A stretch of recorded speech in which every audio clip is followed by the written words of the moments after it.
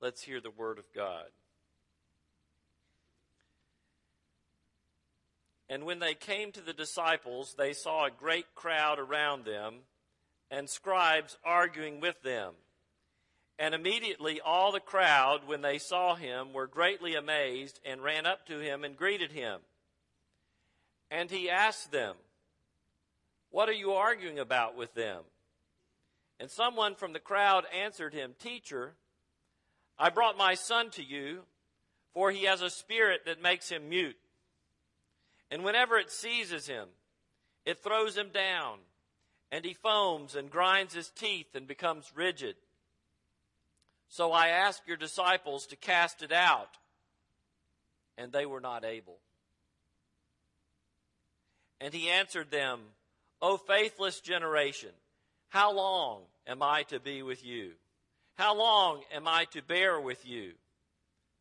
Bring him to me." And they brought the boy to him. And when the spirit saw him, immediately it convulsed the boy. And he fell on the ground and rolled about, foaming at the mouth. And Jesus asked his father, "How long has this been happening to him?" And he said, "From childhood. And it has often cast him into fire and into water to destroy him. But if you can do anything, have compassion on us and help us." And Jesus said to him, "If you can, all things are possible for one who believes." And immediately the father of the child cried out and said, "I believe. Help me. Help my unbelief." And when Jesus saw that a crowd came running together, he rebuked the unclean spirit, saying to it, "You mute and deaf spirit, I command you, come out of him and never enter him again." And after crying out and convulsing him terribly, it came out, and the boy was like a corpse, so that most of them said, "He is dead." But Jesus took him by the hand and lifted him up, and he arose. And when he had entered the house, his disciples asked him privately, "Why could we not cast it out?" And he said to them, "This kind cannot be driven out by anything but prayer." Let us pray. Father, we often feel like the father in this story. We believe, but we still struggle. We still struggle to believe that you can and you will deliver us. Help us. Be there for us in the challenges of life. Help our unbelief. Open our eyes to hear your voice this morning. We pray in Jesus' name. Amen. I haven't watched too many TV series in a long time. If I turn on the TV, it's usually to watch something like the History Channel or the Discovery Channel or anything that has to do with airplanes. But there's a new show out this fall that I just couldn't help but notice. It's called No Ordinary Family, and the lead character is a mild-mannered police artist whose name is, well, Jim Powell. And the premise of this series is this family goes on a vacation to South America, and they're in an airplane touring over the jungle, and there's a great storm, and this rickety old airplane crashes, and there's a mysterious green substance in the water that they never know exactly what it is. But anyway, they survive the crash, and they come back to America, and all of a sudden they begin to develop these superpowers. Each one of them has a different superpower, and the dad, the Jim Powell character, I mean, he's been this mild-mannered artist, you know, and now he's tough and he's strong, and he's able to leap tall buildings in a single bound, and he's able to catch bullets in his bare hand and basically kick the bad guys. and he's almost invincible. I mean, just nothing can stop him. And I'm not sure how long I'm going to follow this series, because it seems to me they spend way too much time with all this angst about whether they should use their new superpowers or when they should use them and that sort of thing. And that just seems to get old very quickly to me. But in case you're wondering, the show is not based on my life, but I want to tell you this. If I ever do go on a vacation in South America and I survive a plane crash and there's this mysterious green substance in the water there, and I come back and I develop superpowers, here's how you will know. First thing that will happen is I will ask the elders for a leave of absence from about August through January every year for the next 5 years. And during those 5 years, the Tennessee Titans will go to the Super Bowl every year and will win. And both of my kids will go to graduate school at the same time. And Lisa will finally get a new car, which she certainly deserves. We will get new projectors and screens for our sanctuary here, which we had to delay because our funds were not sufficient this year. And there will be an anonymous gift of $2 million given toward a matching fund to build a new church on the new property out on Hickson Pike. I actually wrestled whether to make that a $1 million gift or $2 million gift. And I said, well, it really doesn't matter.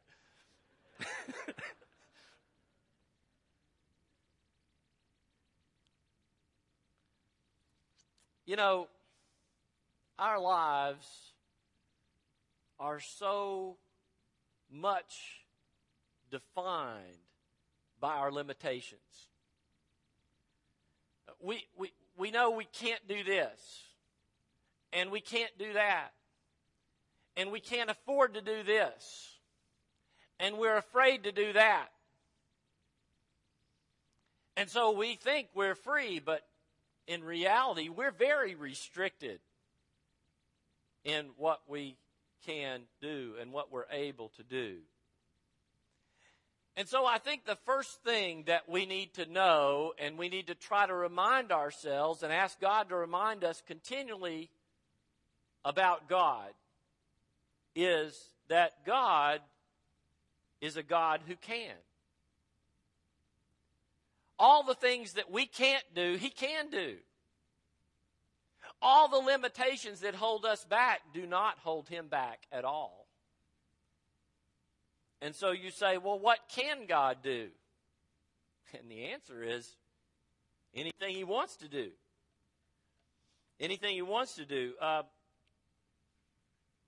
The Bible begins with an amazing sentence. I should say this. My son is, Lisa and I, our son is a senior at Samford, and he's majoring in English. And they were going to, they brought in an author to come and give a lecture at one of the convocations there, published author. And Brian's professor said, now I want each of you in this class, I want you to write a story. And I'm only going to read the first sentence of your stories. And based on the first sentence alone, I'm going to pick 2 people that get to have lunch with this author that we're bringing in. And I think he got a good lunch out of that. But, you can tell a lot about a book from that first sentence. Does it grab you? Does it intrigue you? Does it say something profound? And I would argue that of all the books that have ever been written, the Bible has the most striking first sentence. I mean, if you had a room full of books and you could only read the first sentence, I think after you read this sentence, you'd say, I got to find out what else is going on in this book. In the beginning, God created the heavens and the earth. Okay, this is a book about the God who created everything. Now, that was an astounding statement when Moses wrote it thousands of years ago, but it's even more astounding for us today because we know just how vast those heavens are. We know just how big the earth is. We know how complex the chemistry and the physics of it all are. And the Bible says in the beginning, this didn't just happen. It didn't just happen by chance. It didn't just come about. It didn't just evolve. In the beginning, God created the heavens and the earth. That's the God that we serve. That's the God that lives within us and dwells within us if you are a believer in Jesus Christ. J.B. Phillips wrote a book some years ago called Your God is Too Small. And he says, we can never have too big a conception of God. And the more scientific knowledge in whatever field advances, the greater becomes our idea of his vast and complicated wisdom. Think about it. Is the God who created the heavens and earth a big enough God, a powerful enough God, a strong enough God, a wise enough God to help you with whatever you're facing?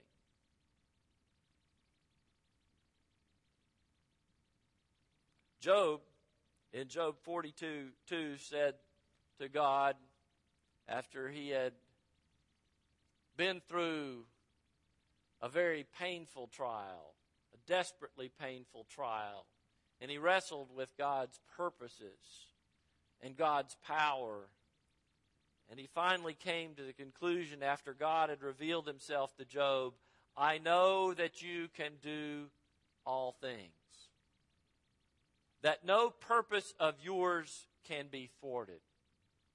You see, he's the God who can. He can do all things. If something isn't happening, it's not because God isn't able to do it. There's another reason. But his purposes cannot be thwarted. Very soon we're going to be coming up on the Christmas season. We've already got the posters up for our beautiful posters that Jennifer designed for our lessons of our service of lessons and carols. And when the angel comes to Mary and says, you're going to be with child, she says, how's this going to be? Because I'm a virgin. And the angel says, nothing will be impossible with God. Nothing will be impossible with God. Now, if God is the God who can do all things, and nothing is impossible with God, and no plan of his can be thwarted, what are the implications for you and for me today? First of all, we should have a great reverence for God. We should have, probably most of us, more reverence for God than we have. We live in a time where reverence is out of fashion. Irreverence is in. Reverence is out of fashion. But if you really understand who God is and his power and his might and his majesty, you will have a proper respect and reverence for him. The psalmist wrote, when I look at your heavens, the work of your fingers, the moon and the stars which you have set in place.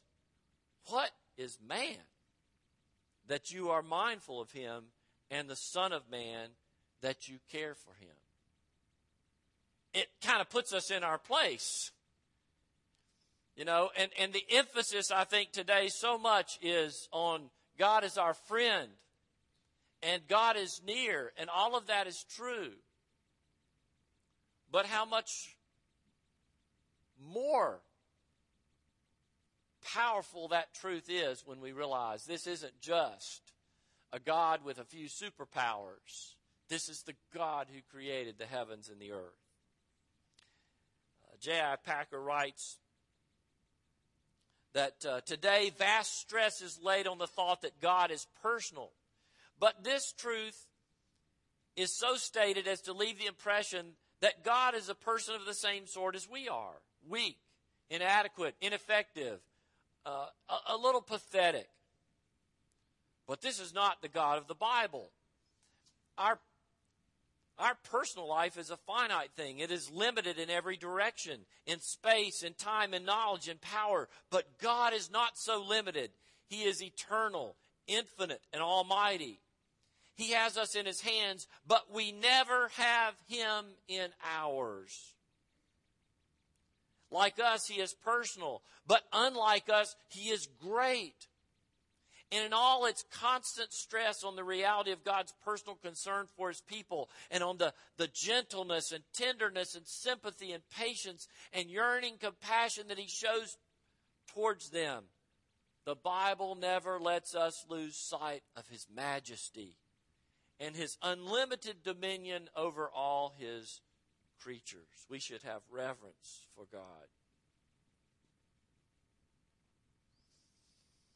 I want to refer to the book of Exodus, to the story of the Exodus in chapter 14 in this message this morning.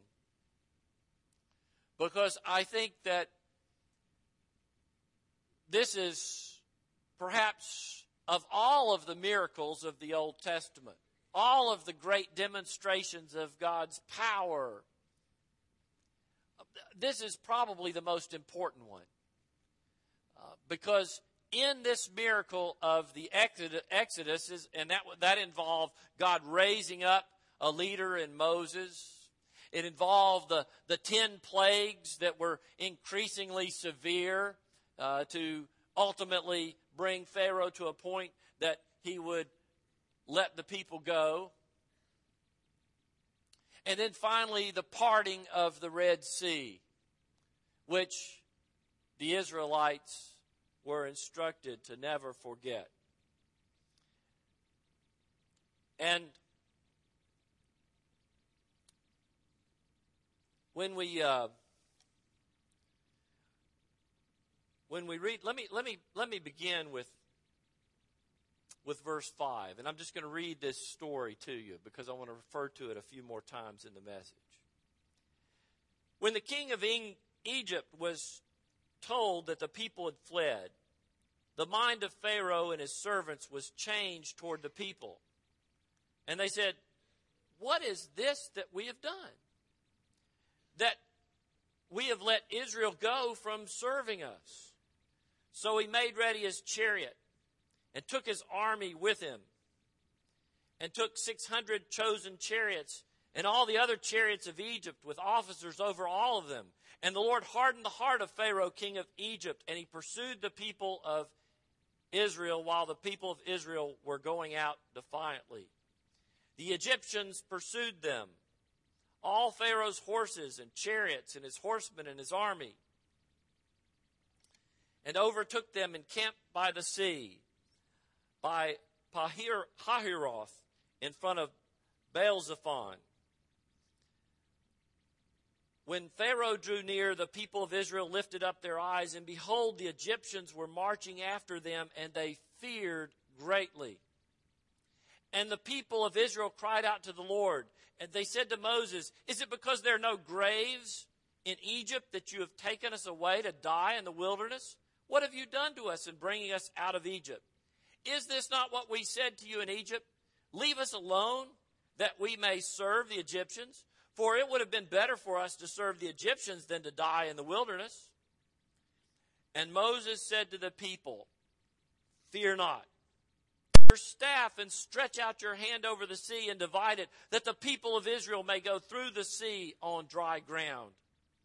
And I will harden the hearts of the Egyptians, so that they shall go in after them. And I will get glory over Pharaoh and all his host, his chariots, and his horsemen." And the Egyptians shall know that I am the Lord, when I have gotten glory over Pharaoh, his chariots, and his horsemen. Now understand, this was probably the mightiest army of its day, chasing a band of slaves, a very large band of slaves, but with women and children and elderly, no weapons, no training, being pursued by a great and powerful and sophisticated army for that time. Then the angel of the Lord, who was going before the host of Israel, moved and went behind them, and the pillar of cloud moved from before them and stood behind them, coming between the host of Egypt and the host of Israel. And there was the cloud and the darkness, and it lit up the night without one coming near the other all night. So you see the picture. The Red Sea is in front of them. There's no place to go. Pharaoh and his army is pursuing hard after them. There's no place to go. And they're in a difficult spot. They're at a dead end. They have done all that they can do. And there is nothing they can do now but trust God. And then we read in verse 21, Then Moses stretched out his hand over the sea, and the Lord drove the sea back by a strong east wind all night, and made the sea dry land, and the waters were divided. And the people of Israel went into the midst of the sea on dry ground, the waters being a wall to them on their right and on their left. The Egyptians pursued and went in after them into the midst of the sea, all Pharaoh's horses, his chariots, and his horsemen. And in the morning watch, the Lord in the pillar of fire and of the cloud looked down on the Egyptian forces and threw the Egyptian forces into a panic, clogging their chariot wheels so that they drove heavily. And the Egyptians said, Let us flee from before Israel, for the Lord fights for them against the Egyptians. Then the Lord said to Moses, Stretch out your hand over the sea, that the water may come back upon the Egyptians, upon their chariots, and upon their horsemen. So Moses stretched out his hand over the sea, and the sea returned to its normal course when the morning appeared. And as the Egyptians fled into it, the Lord threw the Egyptians into the midst of the sea. The waters returned and covered the chariots and the horsemen of all the host of Pharaoh that had followed them into the sea. Not one of them remained.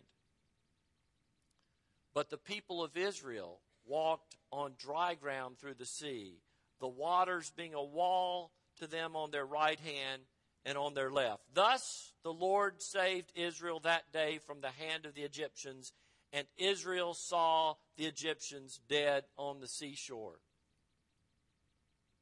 And then here's the summary. Israel saw the great power of the Lord used against the Egyptians, so the people feared the Lord. And they believed in the Lord and in his servant Moses. We should have great reverence for God, because he is a mighty God. He is a powerful God. And when the Israelites saw what God had done and how he had delivered them miraculously from the hands of the Egyptians, and how he had destroyed the Egyptian army in the Red Sea, they were not only joyful, and they were joyful, but they also had a sense of awe and reverence. Who is this God who's delivered us?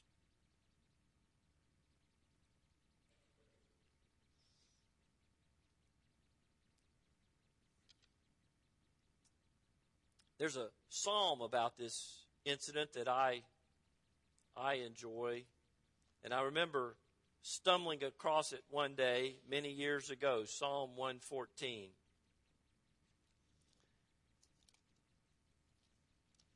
Psalm 114 celebrates this great event in the nation of Israel.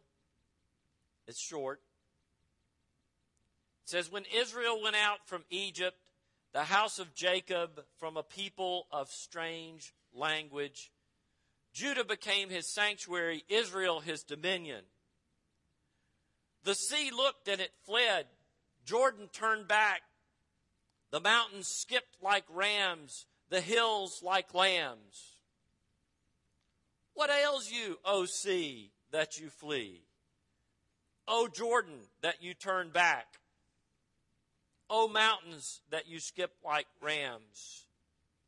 O hills, like lambs? Tremble, O earth, at the presence of the Lord,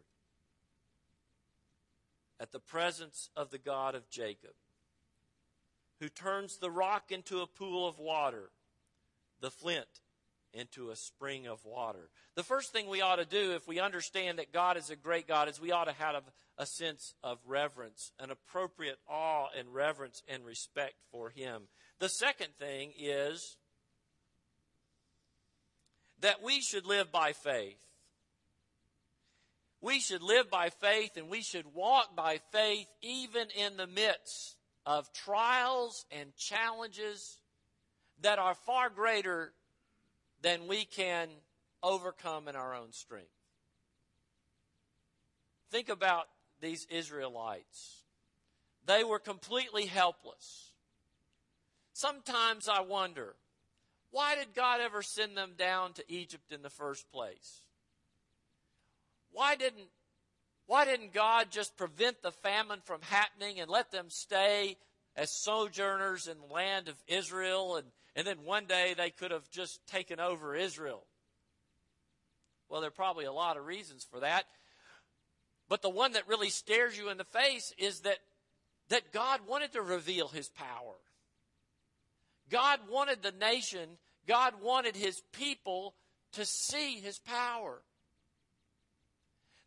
That He was able to deliver them. That though they had been in bondage for years and they were so afraid, they didn't even want to try to rebel. They didn't want to try to resist because they knew that they were helpless and the Pharaoh would make conditions worse, which he did. Just, this is our lot, we're slaves. Just let us stay here in Egypt and be slaves. And then Moses is called by God to deliver them, and they come to this great climactic moment, this moment where they're either going to prevail by God's hand, or they're all going to die or be recaptured and brought back into slavery. They're there at the edge of the Red Sea, and Moses says to them, "Fear not, stand firm, and see the salvation of the Lord, which He will work for you today. For the Egyptians whom you see today, you shall never see again." Let me ask you, let me ask myself, what are the Egyptians in your life that you think you can't overcome, that you think God's just not big enough to deliver you from? What are the obstacles? What are the challenges? What are the trials that you think, this is too big for God? I better just settle back into being a slave. And the words of Moses, inspired by the Holy Spirit, still speak to us and to those of us in that situation today. Fear not. Stand firm and see the salvation of the Lord, which He will work for you today. You know, the greatest obstacle that any of us face is simply the fact that we're sinners and that we can do nothing to earn our salvation. That is what the Exodus is about. These people were in bondage. They were in slavery. They couldn't free themselves. And yet God, because He is a God who can, because He is God Almighty, because He is omnipotent and all-powerful, and because He doesn't have the limitations that we have, delivered them miraculously. And everyone who ever comes to faith in Jesus Christ, everyone who ever comes to a saving knowledge of Him and is given eternal life and the hope of heaven, gets it the same way. It's never because we worked harder. It's never because we were born into a better family. It's never because we had some gifts and abilities and disposition and nature that someone else didn't have. It's always, just like it was with the Israelites, it's always by the hand of God alone that He saves us. And so we ought to live by faith. We began by faith. We ought to live by faith. What are you facing? Is it as big as the Red Sea? Is it as big as the Egyptians?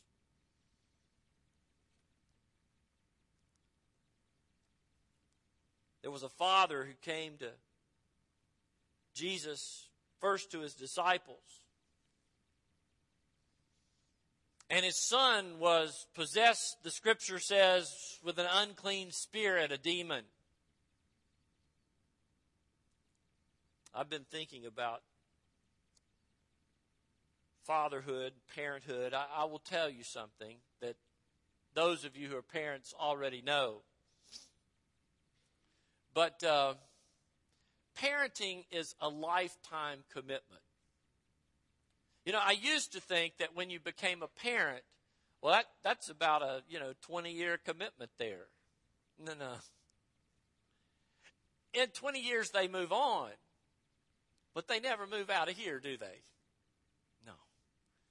And you just carry that with you wherever you go.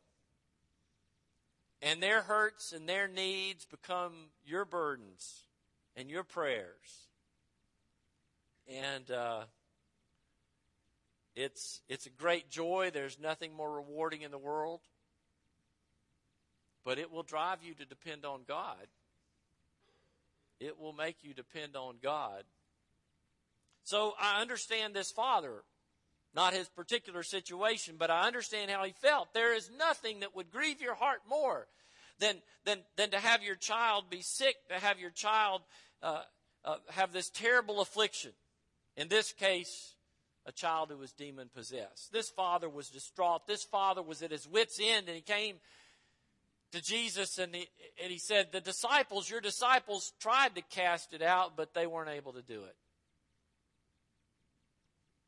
Jesus said, how long? How long has he been like this? And he said, from childhood. And it's often cast him into fire and into water. I mean, they'd had so many close calls with this son where he'd almost died. You can imagine they had to probably bind up the wounds, take care of him, because of all that had happened to him. And so this distraught father who's just at the end of his rope, he says, if you can do anything. Jesus, if you can do anything, nobody else has been able to help us, but if you can do anything, please help my son. And Jesus takes it as a lesson, as an opportunity to teach a lesson. But he says, if you can. You come to the Son of God and you say, if you can do something about this, please help me. If you can. And he says, all things are possible for the one who believes. All things are possible for the one who believes, because the one we believe in is a God who can do all things.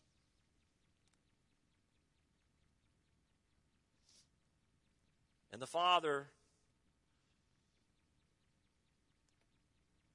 cries out immediately. He says, I do believe. Help my unbelief. We need to do that sometimes, don't we? We believe. We sing the songs with all of our heart. We believe the scriptures when they're read. But sometimes we're just like this father in our prayer life. In our heart, in our mind, we think, God, if you can, please do something. And I think the voice of Jesus comes out over the centuries. If I can. If I can. All things are possible for one who believes. All things are possible for one who believes. Don't pray to a God that you wonder whether He's going to be able to do something about it. Pray to a God who is great and mighty, who created the world, who redeemed His people Israel from bondage to slavery in Egypt through parting the waters of the Red Sea, who brings salvation for His people through the sacrifice of His own Son on the cross. And their debts are canceled, their sins are washed away. And He rose victoriously from the dead. That's the God we pray to. And all things are possible for him who believes in a God like that. We should live by faith even in the midst of challenges and in trials. Paul had learned this lesson, and so he said, I can do all things through Him who strengthens me. And then finally, if we do serve a God who can, a God who is great, a God who is mighty, a God who can do all things, then we can have a sure hope, even in the face of, even in the valley of the shadow of death. A rich young man came to Jesus, and he said, Teacher, what must I do to have eternal life? And went to tell Jesus about all the commandments that he had kept pretty well, as far as human standards go, since his childhood, since his youth. And Jesus said, well, you only really lack one thing. You need to go and sell all that you have, give to the poor, and then come and follow me. Now, on the one hand, that's a pretty big request. Because probably none of us have sold literally everything that we had, given it all away. And he's not saying that that's what you have to do in order to become a Christian. This young man had made his possessions an idol. He wanted a little bit of Jesus. He wanted religion. But his heart was still really enamored with and attached to and committed first of all to his possessions, because he was a rich young man. And this young man went away sorrowful. I should also say it was a great command that he gave to this young man. It was also a great invitation. Because then he also said, come follow me. You can be a disciple. I don't know if he'd been one of the 12, but he might have been one of the 70. He said, come follow me. Personal invitation. Come follow me. I'm not going to leave you out there by yourself. Sell all your possessions and then go on your own way. He said, no, sell everything that you have and come follow me. But the young man turns down the invitation.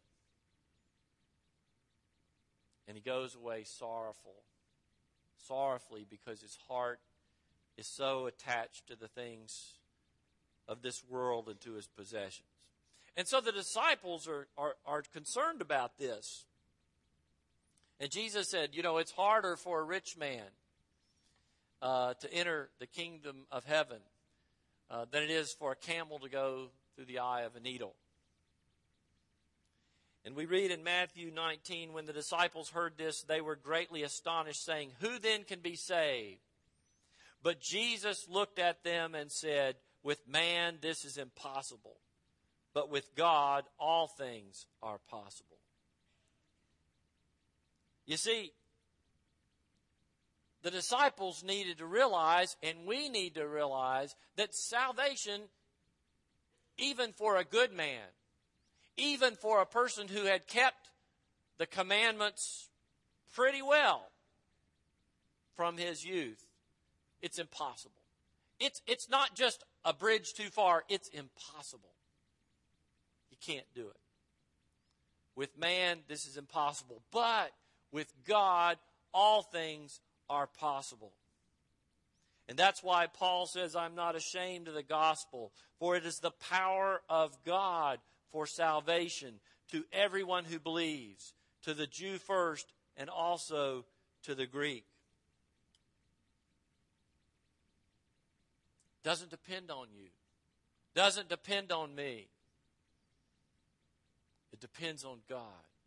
What's impossible with men is possible with God. And therefore we have a sure hope even in death. I like the way the writer of Hebrews puts it in Hebrews 7:24 and 25.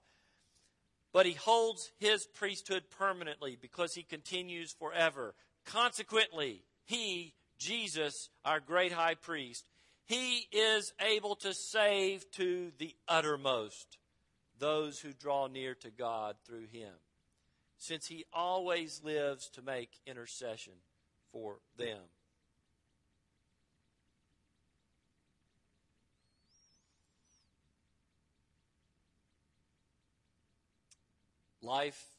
This life doesn't last forever. And we don't know how many days we have. God knows.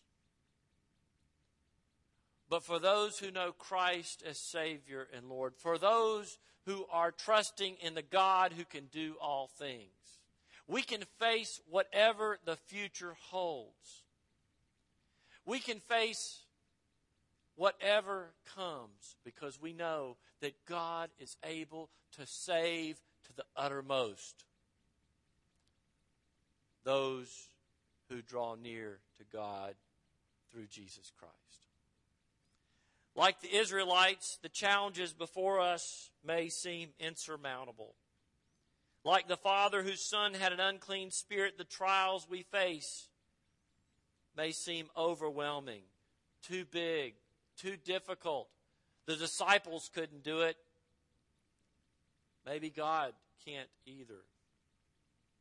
But that's only because we forget who He is. He is a great and mighty God. He is the God who can. He is the God who delivered His people from the Egyptians, and He can deliver us. He can deliver you from whatever trial you may be facing. He is the God who can, and all things are possible for those who believe in Him. Let us pray. Father, help us this morning, this day, and this coming week to have a bigger view of You. To see that, yes, our challenges, our trials, our mountains may be very great. Our God is far greater. What is impossible with men is possible with You, because all things are possible for those who believe in a God who can do all things. Help us to pray more boldly. Help us to walk by faith. Help us not to tremble like the Egyptians, like the Israelites, and long for the security of bondage in Egypt, but to be awed and to rejoice at the power and the greatness of a God who can do all things. We pray in Jesus' name. Amen.